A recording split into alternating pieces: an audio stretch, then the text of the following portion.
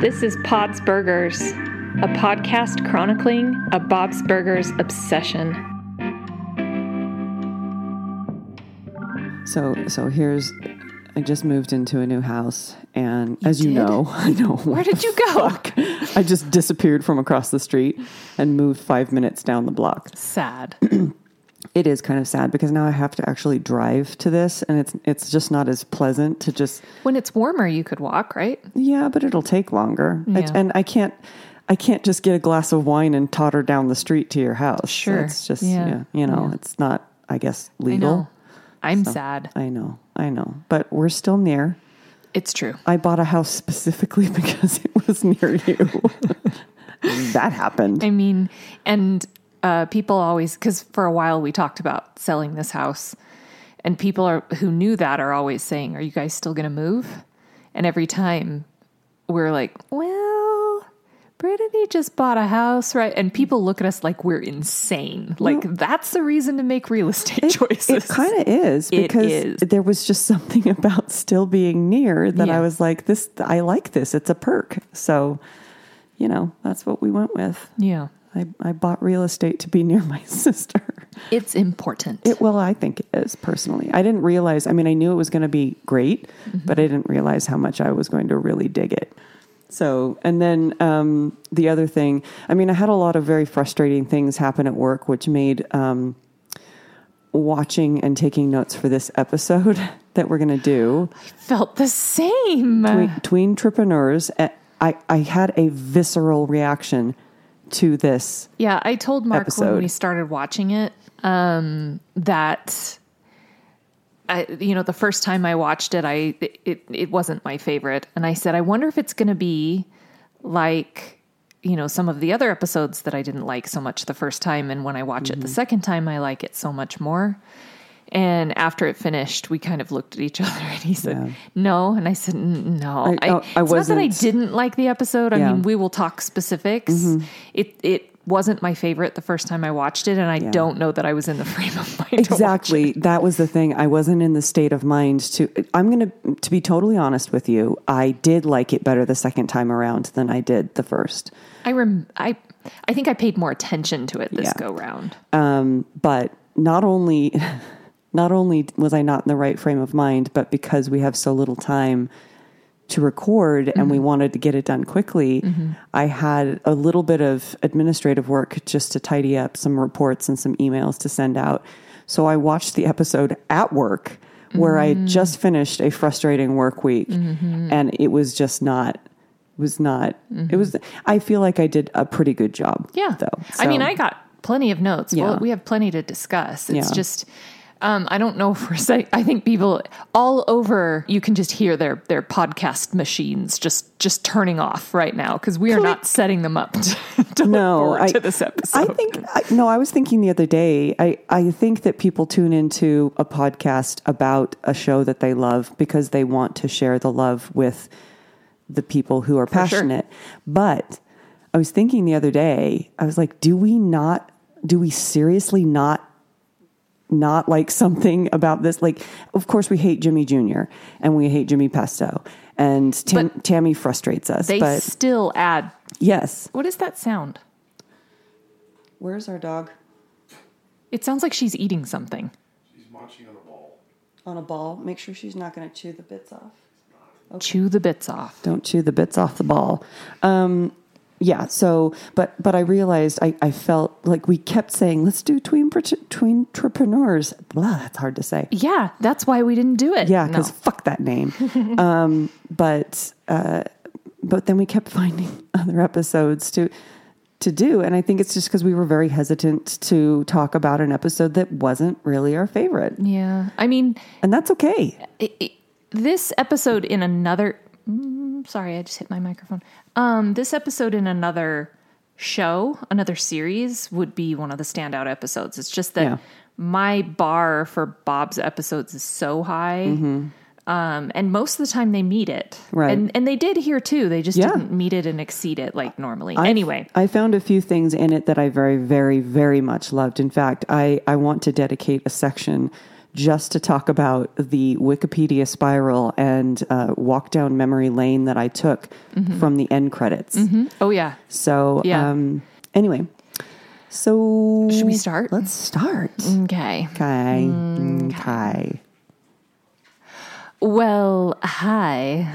Hello, friends. It's Pods Burgers. It is. I'm Briddany. And I am Jen. We are here. And we talked a lot already about what we're talking about tonight, which is Tweentrepreneurs. Oh, good job. I went slow. Good. Walked slowly through that moment. You have to say it like you're drunk. You really do. Tweentrepreneurs. I have a couple of housekeeping items. I have one. Do you want to go first? Sure. Okay.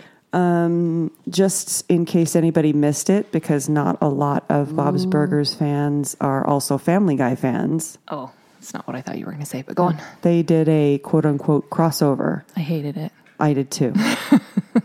On Family Guy. And it was... I'm not a huge fan of Family Guy as it is. Yeah. I just think that, like, I used to enjoy it. It was kind of funny and went in random places like my brain does. But they just have taken it to the point where I'm like, I'm bored now. Yeah. And they did it, and they were basically just making fun of Bob's Burgers. And they referenced the fact that they're just making fun of Bob's Burgers. Which I get that was the joke. Like, it wasn't, because H. John Benjamin, I don't think would have provided the voice if it was really mean. But I just didn't think it was clever, was really what my beef was with it. It really didn't have... If it had been clever and mean to Bob's Burgers, I actually probably would have really enjoyed it. But like the crossover with The Simpsons was so clever. Oh my God, it was fucking hilarious. It really was. And so it's kind of like you can't really compare after that point to begin with, because that was so good. But then to really phone it in like they did is... Yeah, and it's... I think that they feel like they have to reference something that has become something of a pop culture phenomenon that way. Yeah. But, I mean, and the fact that... Okay, the one thing I did like about it is they didn't try to draw the family in the style of Family Guy, like they did with the Archer crossover. Right. I mean, I didn't mind that. I thought it was clever, but when I actually... Because I heard the audio on a radio station that we listened to before I went and looked at the video, and at least they left the artwork alone, because I probably would have been actively pissed off if they tried to draw it like Family Guy. Yeah. So that was pretty much all I had. Okay. We are just negative as balls right now. Balls are negative. It's going to get better. Woo. Okay, so I just had a couple of things. I talked about Alan Smithy in the last episode, which is to say I didn't remember that name. So you probably, those of you who listen regularly and follow us on social media, will know that I found the name Alan Smithy after we recorded the episode, because I couldn't remember it during the episode, and posted it on Instagram so that you would know. But what Alan Smithy is a name that I actually didn't realize was regulated. It was the name that people used that was actually the Screen Actors Guild? No, Directors Guild. Recognized that if a director worked on a movie and thought it was so terrible that they had lost creative control over it and didn't want to claim it, they would replace their name with the name Alan Smithy. And if they did that, they were then required to not speak of the movie or their work on the movie. So it was kind of a quid pro quo, where it was like you've disavowed the movie, but then you're not allowed to complain about it. Right.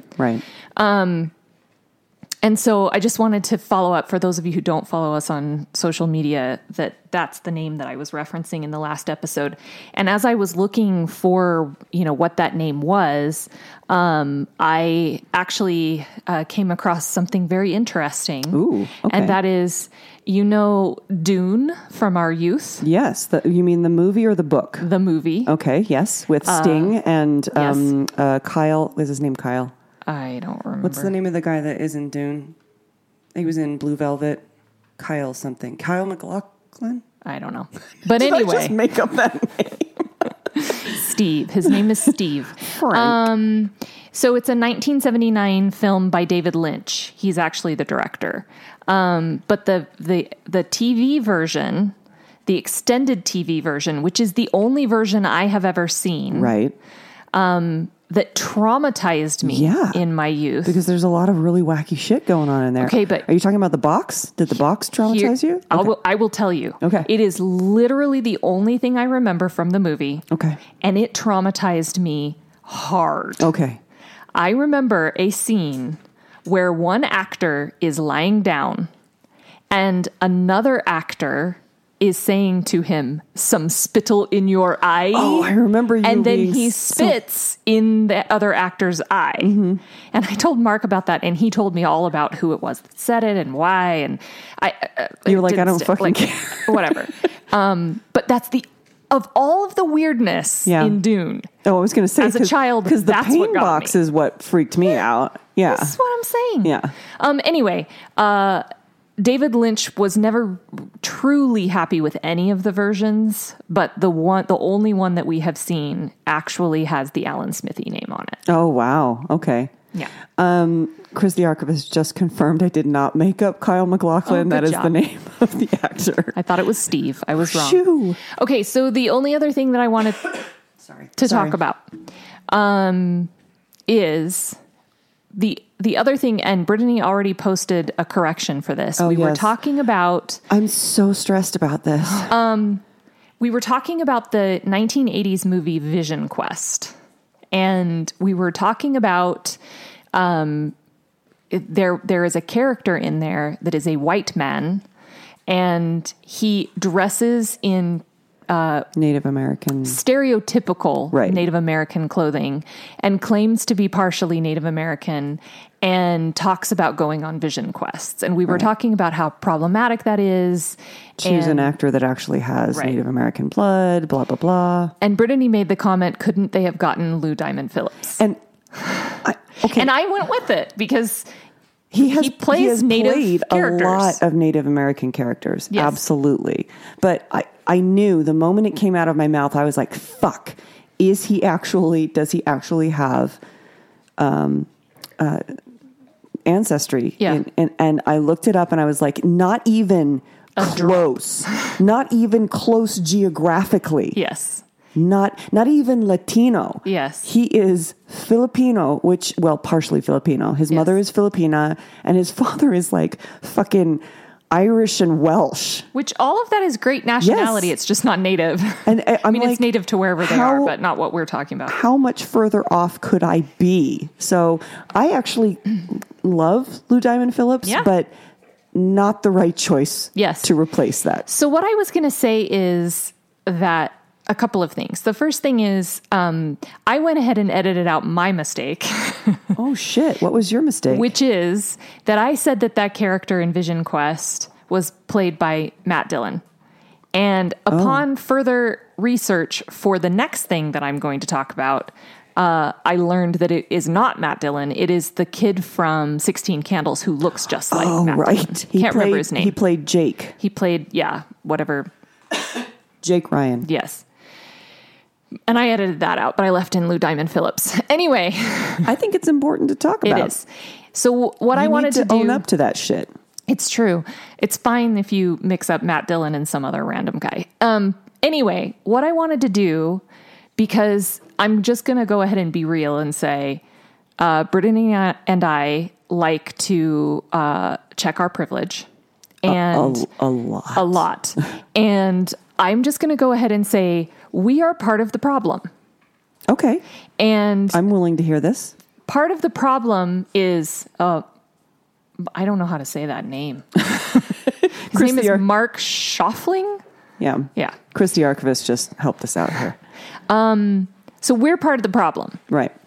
And by that, I mean, we were taken in. We were snookered by the fact that Lou Diamond Phillips had been cast in native roles. Right. We assumed it. We went with it. Yeah. You said it and I agreed with it. So to make amends. But I want to say that I researched it afterwards. I know. Okay. I'm sweating. To make up for it, I went ahead and I found several Native American actors that they could have cast in that movie. Mm-hmm. And I'm just going to tell you about them really quickly. Mm-hmm. So the first one's name, and I'm going to butcher all of these names, not because they're native, but because like I don't even know how to say that Mark Schauffling guy's name. So I apologize in advance. So the first one's name is Zon McLarnon. Ooh. He is an actor. He was on Longmire, Westworld, and he most recently was in, I believe it was season 3 of Fargo. And the role that he played in that season is so incredible.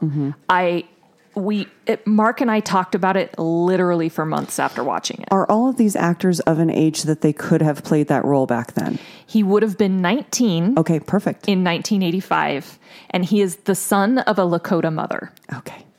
Evan Adams is an actor and playwright. He was in a really amazing independent movie that we watched when I was in my 20s. I'm now in my 40s, and we still talk about it. It's called Smoke Signals. I fucking love that movie. It's such a good movie. He was also in The Business of Fancy Dancing. Ooh, I want to see that. He would have been 19 in 1985, but he looks super young. So he could have even passed for 16. Nice. And he is an Aboriginal Canadian. Oh, interesting. Adam Beach is another actor. He was also in Smoke Signals. He was in Wind Talkers, Law and Order SVU, Wind Talkers. Suicide Squad, Flags of Our Fathers, that amazing movie Joe Dirt. Oh, yay. Walker, Texas Ranger. Of course. He would have been 13 in 1985, but he looks way older than he is in real life. He is from the Saulteaux First Nations, which is a branch of the Ojibwe. Nice. Okay, so and then I went ahead and said, hey, what if that character, novel, was a female friend? Oh, yeah. Yeah, good. Could have done that. Yep. And you could have cast Irene Bedard, who is an actor and a voice actor. She was also in Smoke Signals. Sorry, I didn't mean to go 3 times to that, but they're just amazing actors. She's best known, though, as the voice of Disney's Pocahontas. Yep. She would have been 18 in 1985. These I'm definitely going to butcher. She is Inupiat. Sorry. Yupik, Inuit, Cree, and Métis ancestry. Nice. So there you go, Hollywood. A really quick... It's not that fucking hard. Search. All right, so should we go? Let's do it. Okay. I think it's my recap time. Oh, thank goodness, because I didn't write it down. So... And I don't write it down. I just wing it. So I don't know if that's better or worse, but wang it. We're going to wang that sucker. Wang that mother. Okay. So Tweentrepreneurs is, there's an A and a B story. And the A story is that, all of the Belcher children, in addition to Tammy, Jocelyn, Zeke, and Jimmy Jr., are all in a class, about being entrepreneurs. So it's basically a business class where they come up with a concept and they form a company. I think a lot of us have probably been in similar classes when we were in middle and high school. So I thought it was strange that the younger Belcher children were involved with that. I think Louise makes reference that literally every other class that she goes to is worse than that one. And that's the only reason she hangs in. Yeah. So basically, they have to come up with an idea for a product to sell.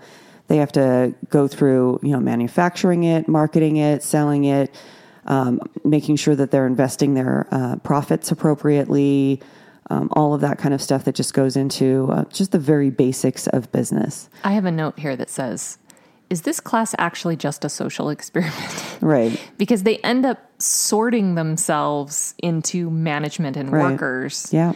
And I swear that there have been experiments like that that have turned violent. Yeah.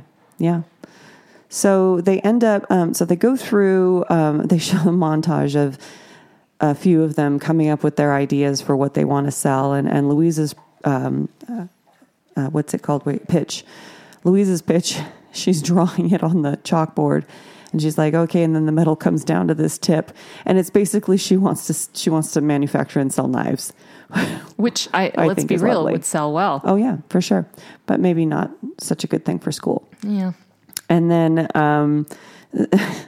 Zeke's, I honestly don't even remember what his actual product was, but it's he wants to call it the hot nut sack. Did you know, I don't know if you have looked this episode up, but in the fandom, there is a hot debate about that joke. Really? Yeah. And it basically is two camps. It's people who think that it's really funny and people who think that it is far too crass and too easy. And I am of the opinion that they are focusing too much on the hot nutsack and not the fact that Zeke genuinely does not get that what he's saying is crass. That's the joke. Well, and I think that's exactly the reason why it didn't even make me bat an eye is because it was the Zeke character that delivered it. Had it been anybody else, that joke wouldn't have landed quite as well. Because, well, yes, okay, you're right. Because I think it takes a character, although the extra layer to the fact that it was Zeke is normally Zeke would like a joke like that. Right. And would intentionally make a joke like that. But then didn't realize he was doing that. Gene would just be completely oblivious to. Like when he calls Hugo a thirsty bitch. Yeah. Yep. So, where was I in this story? Okay. So the pitch, and then regular size. Oh, I forgot to mention regular size Rudy. He's also involved in the class. Poor Rudy. I know. Little darling guy. His product that he comes up with is what's the name of it that he gives it? I don't remember. It's to hide his inhaler. Basically, inhaler hider. Yeah, that sounds right. He basically hides his inhaler in a baseball mitt, and it's just sad. And then Jimmy Jr. comes up with a product that actually reminds me of our mother. Did you write this down too? No, I actually hadn't thought of that, but as soon as you said it, I get it. So he comes up with the idea of the woodchuck, and it's a piece of wood that he's sanded down and varnished and then put a smile and googly eyes on. And then everybody's like, oh yeah, I want it. And Jimmy's whole shtick is you have to want to hang out with it. Yeah. So it reminded me of something that my mother would talk about incessantly when we were kids. Constantly. I think she just wanted somebody to say it was a good idea. But she said she wanted to figure out how to make something called a little something. I still don't understand the angle to this. I mean, her whole thing was, when people say they just want a little something. And I've literally never heard anybody say that. I never knew how to get her to understand that is not a universal. I mean, sure, you can assume what it means, but it's not like it's a universal phrase.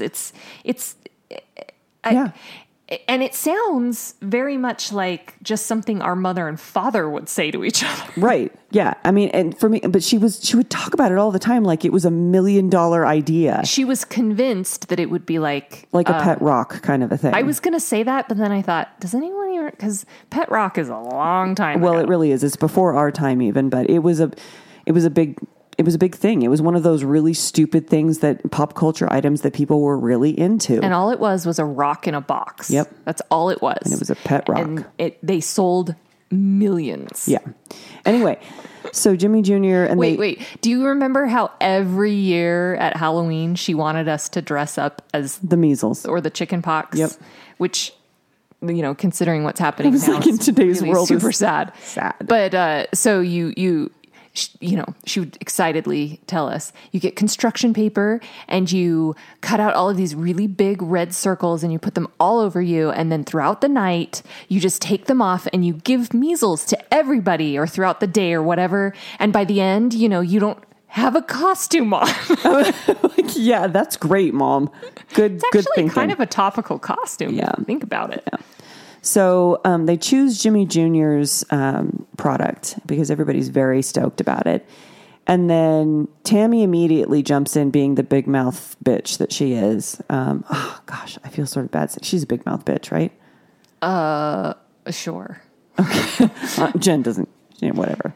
Well, the reason why I said that was I was trying to think I don't really like when people call women bossy or little girls bossy, but you know what? She's a bitch. She really just, she kind of just has, a problem. She even cuts off the one moment of humanity that Jimmy Jr. has in this episode.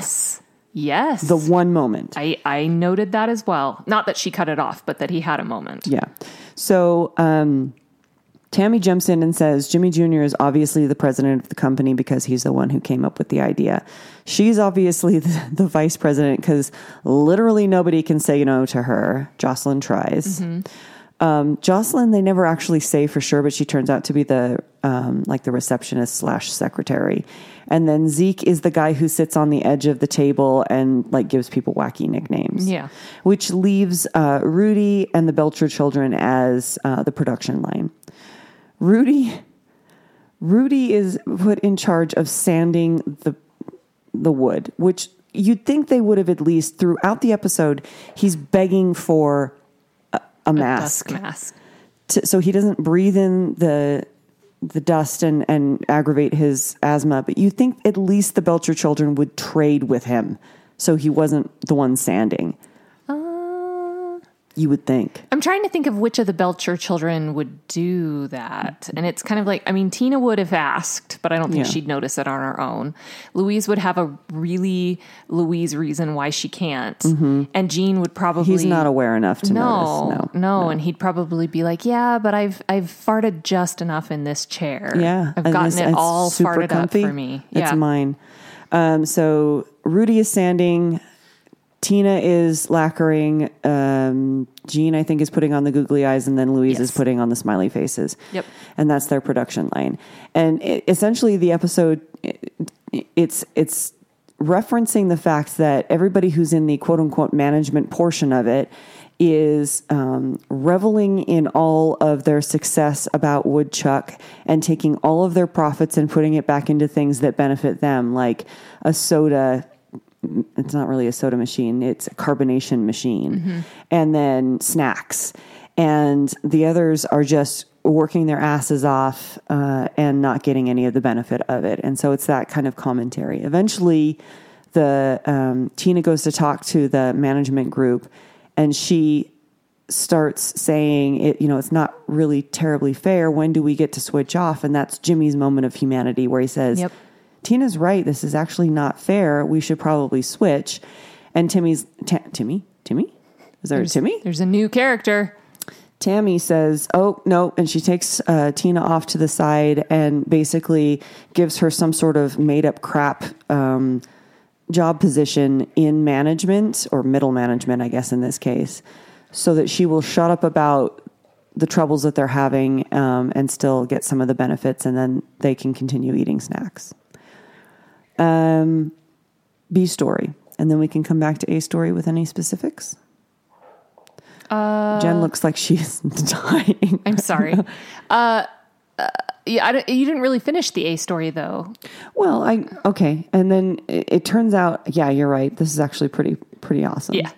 So, the kids finally, get fed up with everything that's been going on. They tell them to up their production of Woodchuck, but take less time to turn out Woodchuck. And so the kids start cutting corners. And there's this amazing song that's half-assing it, one cheek. What is it? Hold on. Quarter-assing. They're not just half-assing because Gene thinks that's too much ass. They're quarter-assing it, a little bit of the cheek is this song. And it's catchy. So fucking good. So they're quarter-assing it. Tina comes over and says, why are you doing this? And then the kids are like, fuck it, and they're out. So Tina has to come up with a new idea that will take less time and less money to produce, and she comes up with the mini version of Woodchuck that is just an unsanded, unvarnished version that's smaller with googly eyes. And no mouth. Jimmy Jr. does not like this addition to his vision, wouldn't hang out with it. No, you wouldn't. No. And Tina decides that she's going to try and make more money on these and also cut costs on the product that they're using for it by going to Harold and, I almost said Harold and Maude. Edith. Harold and Edith. And threatening them by going, they said they're going to go to the mega art supply store and get their googly eyes there. But she has to pay for bulk googly eyes up front, and that's $100. And if they can't pay it back, Mr. Franz says they're legally responsible for it. Spoiler alert, nobody wants Woodchuck too. Yeah, it's fucking bad. It's there's just nothing to it, man. And then there's this amazing sequence where, well, it's not a sequence. There's this amazing scene where Louise accidentally gives Tina an idea to get them out of their debt situation by trying to offload the company onto an unsuspecting, stupid person. And that person turns out to be Teddy. And Teddy does not, no matter how many times they talk about how bad of a deal this is, he will not take his money back. And then the best line happens. Oh, yeah. Did you write it down? I sure did. So did you? did I. Yes, okay. Go. Sorry, I have to take off my glasses to read my writing. You'd think people had never seen 3 kids holding down a crying man and shoving money in his pants. And there's also a debate in the fandom about that line and how it's so amazing that it should have been animated. And then there's the other camp that is, it's funny because it wasn't animated and you didn't see it and you're just imagining it. And I'm in the second camp. Me too. I am too. They made the right choice. Yeah. Because the idea of it in my head is like if they'd even done a quick blip of it like they did with Gail where she was eating the lipstick. Yes. That would have been okay. That would have been okay. But I was Don't fine go into with the it. whole thing. Yeah. Not being shown at all. Of course, Tina can't deal with doing this to Teddy, so she suddenly comes up with the idea.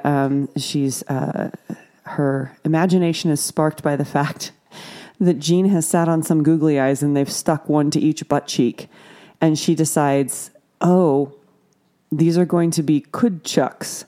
And it's essentially we're going to sell the googly eyes, which is actually a thing. Yeah. People buy googly eyes to put on whatever. I am of the opinion that such a simple thing as putting googly eyes on something is about the most high art comedy ever. It's very satisfying. I cannot stop laughing about certain googly eye You additions. gave me googly eye stickers for Christmas one time that you could put on office supplies, and I loved that. But some of my favorite, it's like there are several Instagram accounts, and at least one used to be a blog. I need to go see if I can find it now. That apply googly eyes to random paintings or stills of various TV shows and actors. And there was one where they put googly eyes on one of the daughters in Downton Abbey. Yeah, googly eyes on. I think her name was Edith. I don't remember, but I seriously could have scrolled through that site for days and never lost interest. I remember that. I need to find that again now. I hate thinking about the sites that I loved from way back when. Like the brunching shuttlecock? Yes. Just gone, you guys. It's gone. Was it the toast? Yes. Yes. That one was more recent. But yeah, it's gone.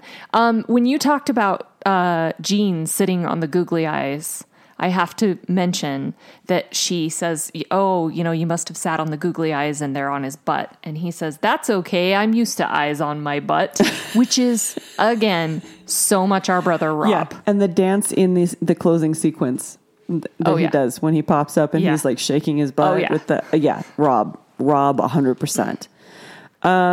Okay.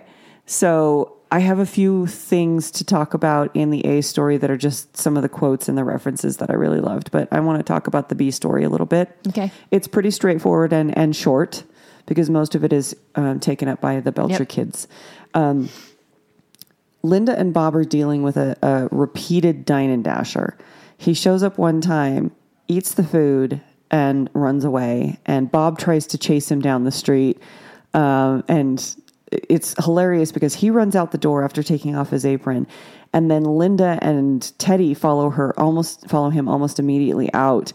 And Teddy goes, "Oh, he's chasing him. Oh, he's given up." Like literally that fast. About 10 seconds of running, maybe. Yeah. So, and then of course there's this whole back and forth between Teddy and Bob about how Bob could have been better if he'd just maybe not taken off the apron so much. And this dine and dasher shows up again in a hat. And of course, because neither of them were really prepared to be a victim of a crime, they hadn't had a really good look at the original dine and dasher, so they're not sure. Even though Teddy did an amazing sketch. Oh, yeah. Yeah, he had his mouth down there. Mm-hmm. Yeah, it was great. No, it was just eyes and a nose. Oh, I thought the nose was under the eyes. That's Yep. right. It kind of looks like if you asked me to do a sketch of basically anything. Yeah. It's just eyes and a nose. Pretty much. Will you draw a eyes and a nose? That's all you get, Brittany. draw a unicorn? No. Okay. Eyes and a nose. That's it. And then they're debating it. And of course, Linda's like, oh, I can very subtly find out if he's the same guy. Her interrogation is just not great. No, it's not. Turns out it is the same guy wearing a hat, and he runs again. He shows up a third time, and Linda and Bob are like, oh my God, are you serious? What is happening here? And his story is, I just want to warn all of the restaurants in the area that my brother, my evil twin brother, is a dine and dasher. And then he says, you know what? I'm actually going to buy food from you. I'll pay up front just to prove that I'm not the dine and dasher. Gives them money, and then through a variety of verbal tricks ends up walking out without paying for his food. That is the most complicated con just to get a free hamburger. Yeah. Well, he really, really likes their food. As it turns out. He turns up a fourth time at the end of the episode, and they're like, what's up? And he's like, yeah, I know, it was me, but your food is so delicious. I have never hit a place 3 times in a row, and I want to be a regular customer. And again, one of the things that I love about Bob's Burgers is that they resist the tired trope of he's a terrible businessman and a terrible cook. No, his food is amazing. He just has no idea what he's doing as a businessman. Yep. And I got to respect that. The good food part. Yes. Because I can't tell you how many times I am not kidding you about this, that I was like, I really want a good burger. Where should I go to get a good burger? If only Bob's Burgers were real. We'd be regulars. I would. Mm-hmm. I'd be right there by Teddy and Mort. Yep. Anyway, it turns out at the end of the episode that they're like, fine, you can be a regular customer, but you give us your wallet at the beginning. There is no giving change back. Everything that you give us, everything that we take to pay for the food, the rest is tip. And you have to sit at the counter away from the cash register, and the kids will tie you up with duct tape and we'll feed you the burger. It is amazing. And in true Belcher fashion, Tina goes over with her little pad and asks if he wants, a train style, a plane style of being fed. He chooses train. And then she writes it down. Yep. I love it. I love it. So, that's pretty much all there is to that. But it was one of those very classic, very clean lines where it was sort of like you could see exactly where the thread was going, but it still had that charm because you had the characters adding their little flair, like Teddy criticizing Bob's running after the dine and dasher, and then the whole scene where he was the crime sketch artist, and it was just the voice of the dine and dasher is it's a guy I know a lot. Oh, Tom Lennon. He's been on a few episodes. So, have you ever dined and dashed? No, me either. But I did compulsively steal mugs from Denny's. You did. You had a whole set. I did, and then I moved on to utensils, and for some reason, tongs from gas stations. Yeah, I remember. Those are the only huge collection of tongs, like the stuff you used to put like salsa and stuff on your hot dogs, or get like the hot dogs peppers. And I don't. It's the only thing I've ever stolen in my life. Who uses tongs for salsa? Well, I was just going to let that go. Anyway, but yeah, I remember that. I remember the Denny's thing, but I remember being particularly kind of distressed that you were going to get caught doing it, but also intrigued by the fact that you chose tongs. I sort of loved it. I don't, and sometimes, like random signs, but never anything expensive. It was always just like handwritten signs. And not like stuff like stealing a street sign where it's going to cause somebody to get hurt. It was like in the gas station, if it said like hot dogs 55 cents, I would take that sign with me. And I can't really explain it other than It was stealing something that I perceived. Now, I need to make that clear. It was my perception as a stupid teenager, because I do understand that that would have affected the business owners. Eventually, but in my mind, it was not a big deal. It was minor and it didn't have any value. And so I could lift that. And for whatever reason, it felt, exciting. But you weren't actually causing any quote unquote real harm. And the Denny's mugs, I honestly just thought it would be kind of cool to have Denny's mugs. Like if somebody came over and you gave them coffee and you put it in a Denny's mug, and they'd be like, ooh, a Denny's mug. And then I could be like, yeah, I stole a whole set. Because I was just obnoxious. Yeah. Well, I mean, weren't we all? And also I wore a lot of makeup. We still do. Everybody when they're that age is a fucking asshole. Except maybe my kid. He was pretty awesome. Yeah. Anyway, but yeah, I remember you doing that, and like I said, the distress of it, that I was worried you were going to get caught.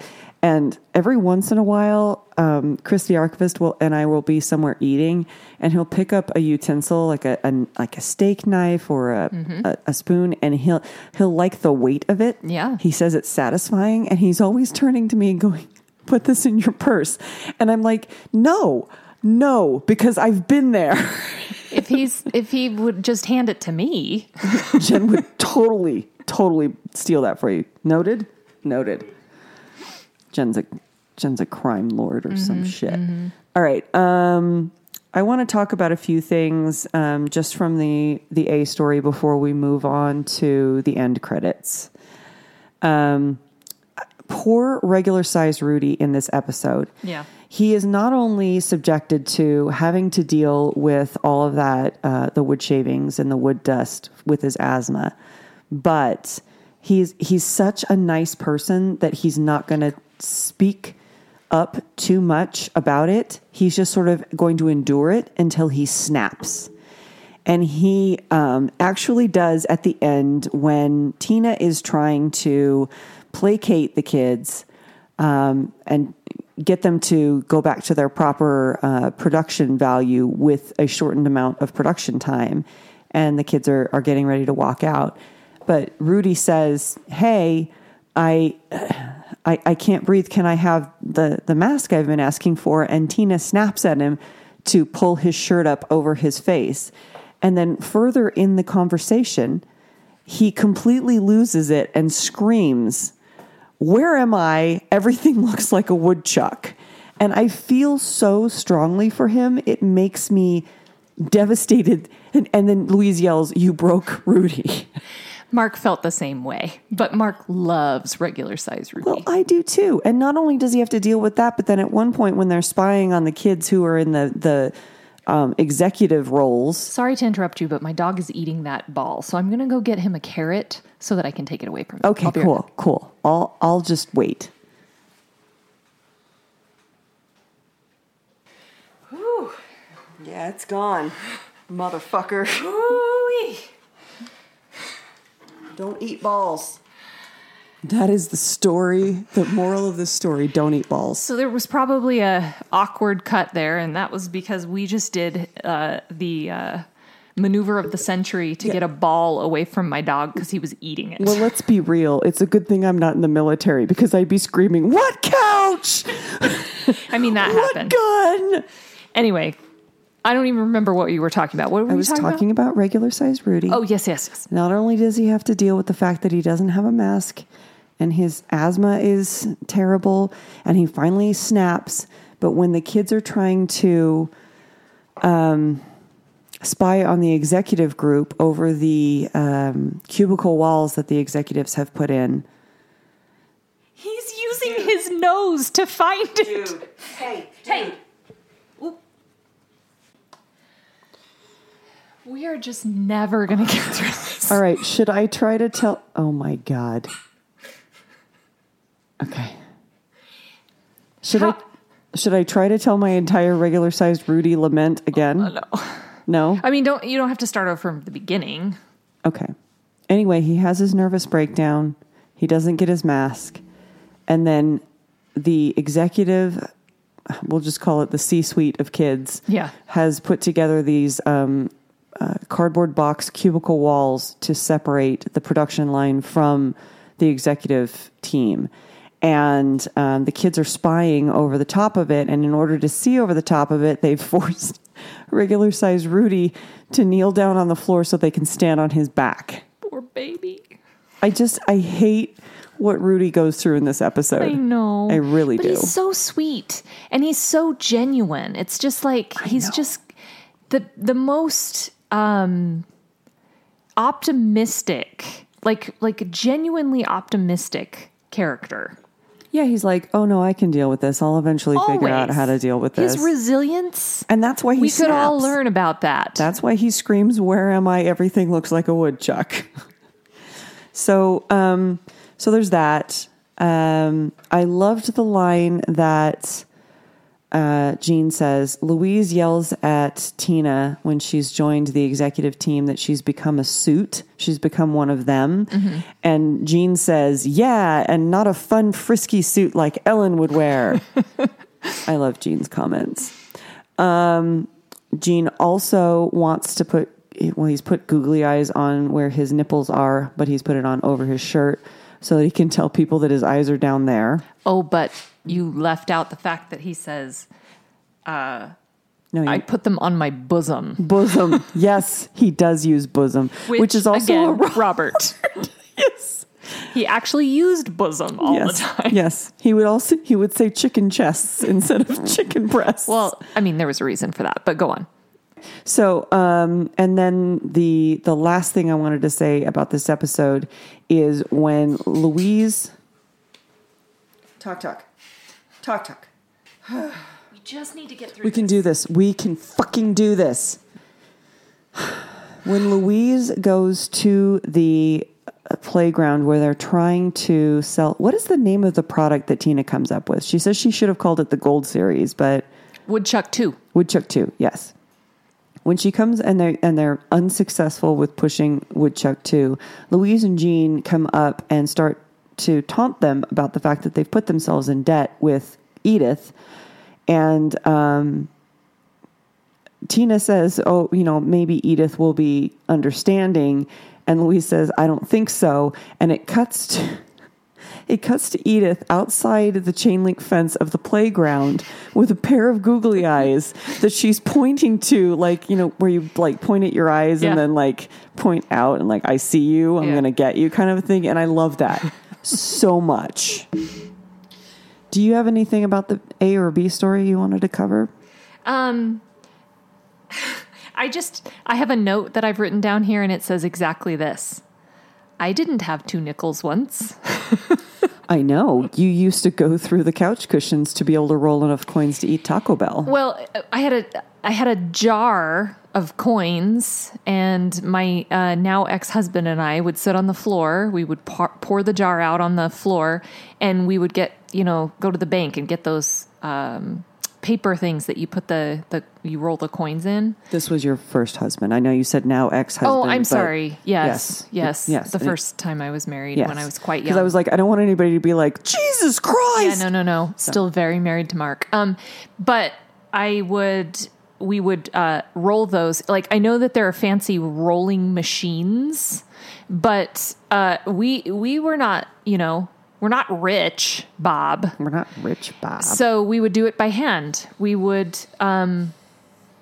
open up the little tubes and we would drop the coins in until there was enough, and then we would close it off, and then we would take that to the bank and exchange it for paper money. Take that to the bank. And then we would go, this was back when Taco Bell had the 59, 79, and I think it was 99 cent menu. And 99 cent menu was too rich for our blood. So we would get 59 and 79. Yep. I remember being that poor. We were so poor. But you know what the funny thing is? As much as I look back on that and I was like, yes, we were very, very poor, I still think that we were more fortunate than some people who are poor. Oh, absolutely. Way more fortunate. I guess using the word poor to me is, we were. I'm not saying that that's an inaccurate term. No, but I mean, it's to me, it was more, we had very little money, but we still had a place to live. We still, Right. so we still had it really good. I still consider my life a charmed life. It certainly Me wasn't too. easy, but definitely charmed. Like even the very difficult things that happened in my life turned out to be things that were extremely, extremely important, shaping of Yeah. who I consider to be a pretty decent person today. Yeah. And Yeah. that's me. Yes. I just wanted to be a generic business person too. Really? I really relate to Tina in this episode because, I mean, when I was younger, I had a lot of aspirations. There were a lot of different things I wanted to be. The very, very first thing that I wanted to be was a nun. Yep. We're not Catholic. Nope. We've never been Catholic. Nope. And I remember that there was a day in kindergarten where you were supposed to dress up like what you wanted to be when you grew up. And our mother asked me, okay, she got the little handout and she said, okay, what, we got to get your costume together. What do you want to be when you grow up? And I said, a nun. And I remember she stared at me and then she said, you'll be a nurse. And she put me in a nurse costume. Yeah. And the whole day I felt like a fraud. Because I think nursing is an amazing career. It's just for sure. not the one that It's I wanted not the to one be a you nun. wanted to be a That's nun. what I wanted to be. Yeah. Anyway, so you related to Tina because it was just Oh yeah. So it's something stable. well, yeah. Then when Stable. when I got past wanting to be a nun, for a while, I think I don't know. Is this gonna be true? I don't know. I feel like every kid wants to be a psychiatrist or a psychologist at some point or another in their lives. Did I make that up? I think that's not. Or is that a photographer? That's not true.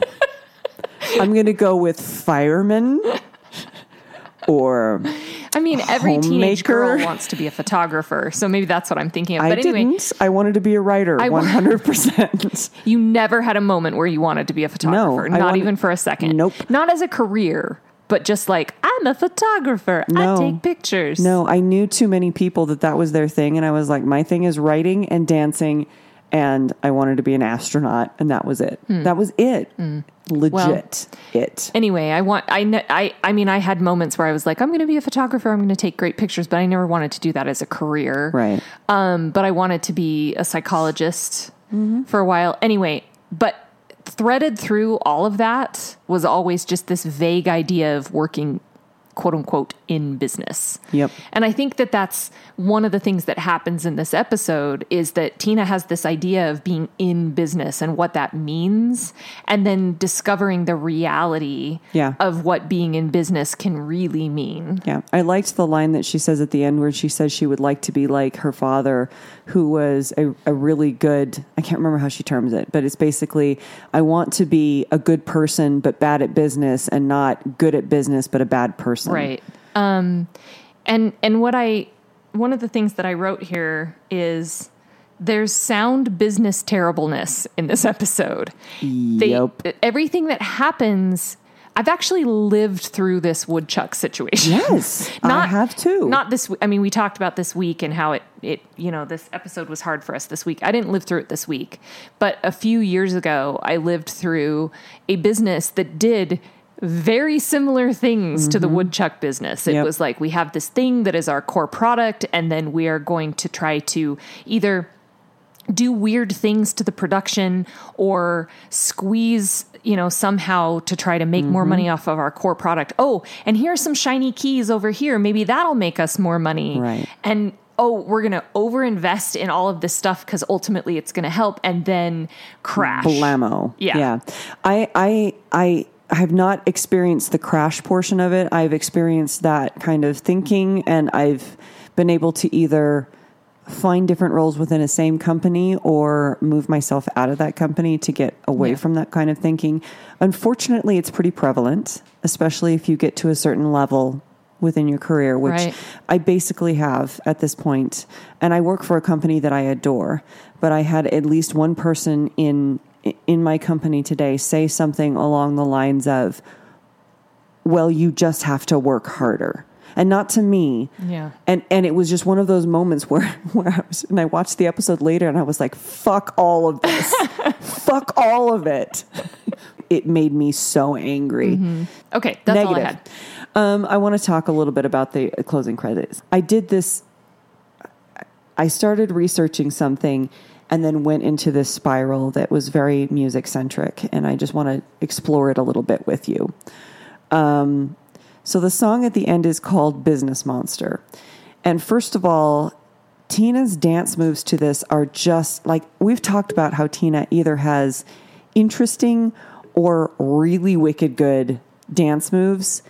And this is one of the ones where she has really wicked good ones. I mean, they're pretty standard. She's doing, what is the dance where you're, is it the pony where you're doing your arms? I don't know. I knew that the dances she was doing were, like I should know what they are. Yeah. I couldn't identify them. I want to say it was the pony where you do your arms moving up and down. And anyway, you'll know when you see the episode.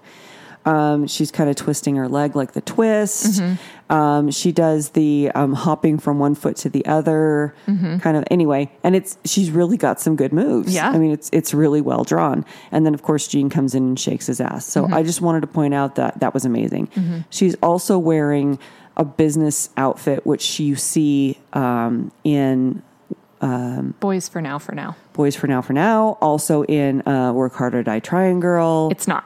But it's I checked. But it's close. It's close. But I did check because I thought the same thing.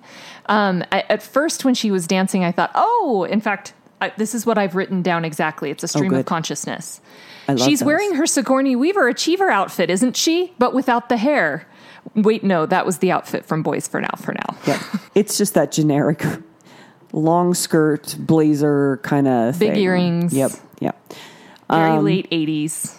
So basically, I'm listening to the music and I'm watching the dancing and I'm very enjoying it. And I was like, I really like this song. And then I started thinking, what is it reminding me of? And there's kind of a spooky genre that it's kind of kitschy. You know, it sometimes they'll play a lot of stuff. It's like Monster Mashy kind of stuff that they play around Halloween. And it wasn't that exactly. And so I was like, it's kind of Nick Cave or, that kind of stuff. So I started searching for that. But I was like, that's not exactly it either. So then I started searching about what is the name of the genre of that kind of a spooky music? Do they have a name for it? Because I know I'm very familiar with industrial and Gothic music, and that Southern Gothic sound is pretty prevalent, but it wasn't quite right. Right. The closest I could find to what I was aiming at, and even this is not a hallmark of their sound because there is no hallmark to their sound, is The Residents. Mm-hmm. And some of their older stuff in the 70s, particularly the song, what is it? Hello Skinny, is close to this. But then I started going down this spiral where I would say, spooky music, and then I would find Reddit threads or Wikipedia articles, and they would mention different songs. And at one point, like they mentioned Primus, and I'm like, yeah, it was kind of Primacy, and that sound in the mid 90s where they were it was sort of minor key, kind of spooky stuff like Primus and lots of bass. Yeah, Alice in Chains did that a lot, especially with their Jar of Flies and album. I mean bass guitar, not bass like boom, boom, like boom. A bass line. Yeah. And then I found a reference to the song Polly by Nirvana, which the sound is not what I was going after. Right. But the fact that song is a reference to a true crime. Yep. And that reminded me of the song by Blind Melon, Car Seat, in parentheses, God's Presence. And whenever anybody talks about, Blind Melon, they're the ones who did that No Rain song. And I think they're an extremely, extremely underrated 90s band. Absolutely. But No Rain was too big for its own good. Right. And they wrote just an enormous amount of really good songs that I prefer over No Rain. But the one that always sticks out in my head is that one because it is so fucking spooky. Mm-hmm. and strange. Yep. And that's where the end credits took me, was that song. So that song is actually about the Susan Smith murder of her children. It was in 94. And she left her children in their car seats and put the car into neutral and let it roll into a lake and let them drown, and then claimed that they had been kidnapped. And I don't know if you know this, but at the end of Car Seat, in the background, you can hear him reading a poem. And it's actually a poem that his grandmother wrote. Great-grandmother. And it is was tattooed on the inside of his forearm. Mm-hmm. And it's a poem by his great-grandmother written in the late 19th century. And it was called God's Presence. That's spelled like gifts. Yep. And it's actually a pretty lovely poem. But when you position that with this very creepy, off-key sort of music, and then this idea of this terrible murder, it's striking in a way that is chilling. Yeah. And it's sort of interesting that he put it in a song 100 years after she wrote it. Yeah. I thought that you were going to say the song, it's called Skinned. And it's actually about Ed about Gein. that one. Yes. And the reason why that one is so creepy is because it is the kookiest, jazziest, happiest little tune that contains kazoo, but it is all about Ed Gein, and it's all about all of the things that Ed Gein is going to build with body parts. Yep. Like what is it? He says he wants to build I'll make a shoehorn out of your shin. Yep. Yeah. That's the one that always gets me. It just goes on like that for a while. So, but it's, those kinds of things. I've always been kind of a fan of that upbeat music with a weird message. That's why I really loved the artists, Beautiful South, because they always had that like super sparkliness, and it was just like the most jacked up stuff that they were singing about. If you haven't heard the Beautiful South, please go check it out. Love them. It's pretty incredible. So that's where the end credits took me. I was going to say, you went from Bob's Burgers to super dark murderers. But the burgerinos are going to love that portion. That's true. That's very true. Anyway. So yeah.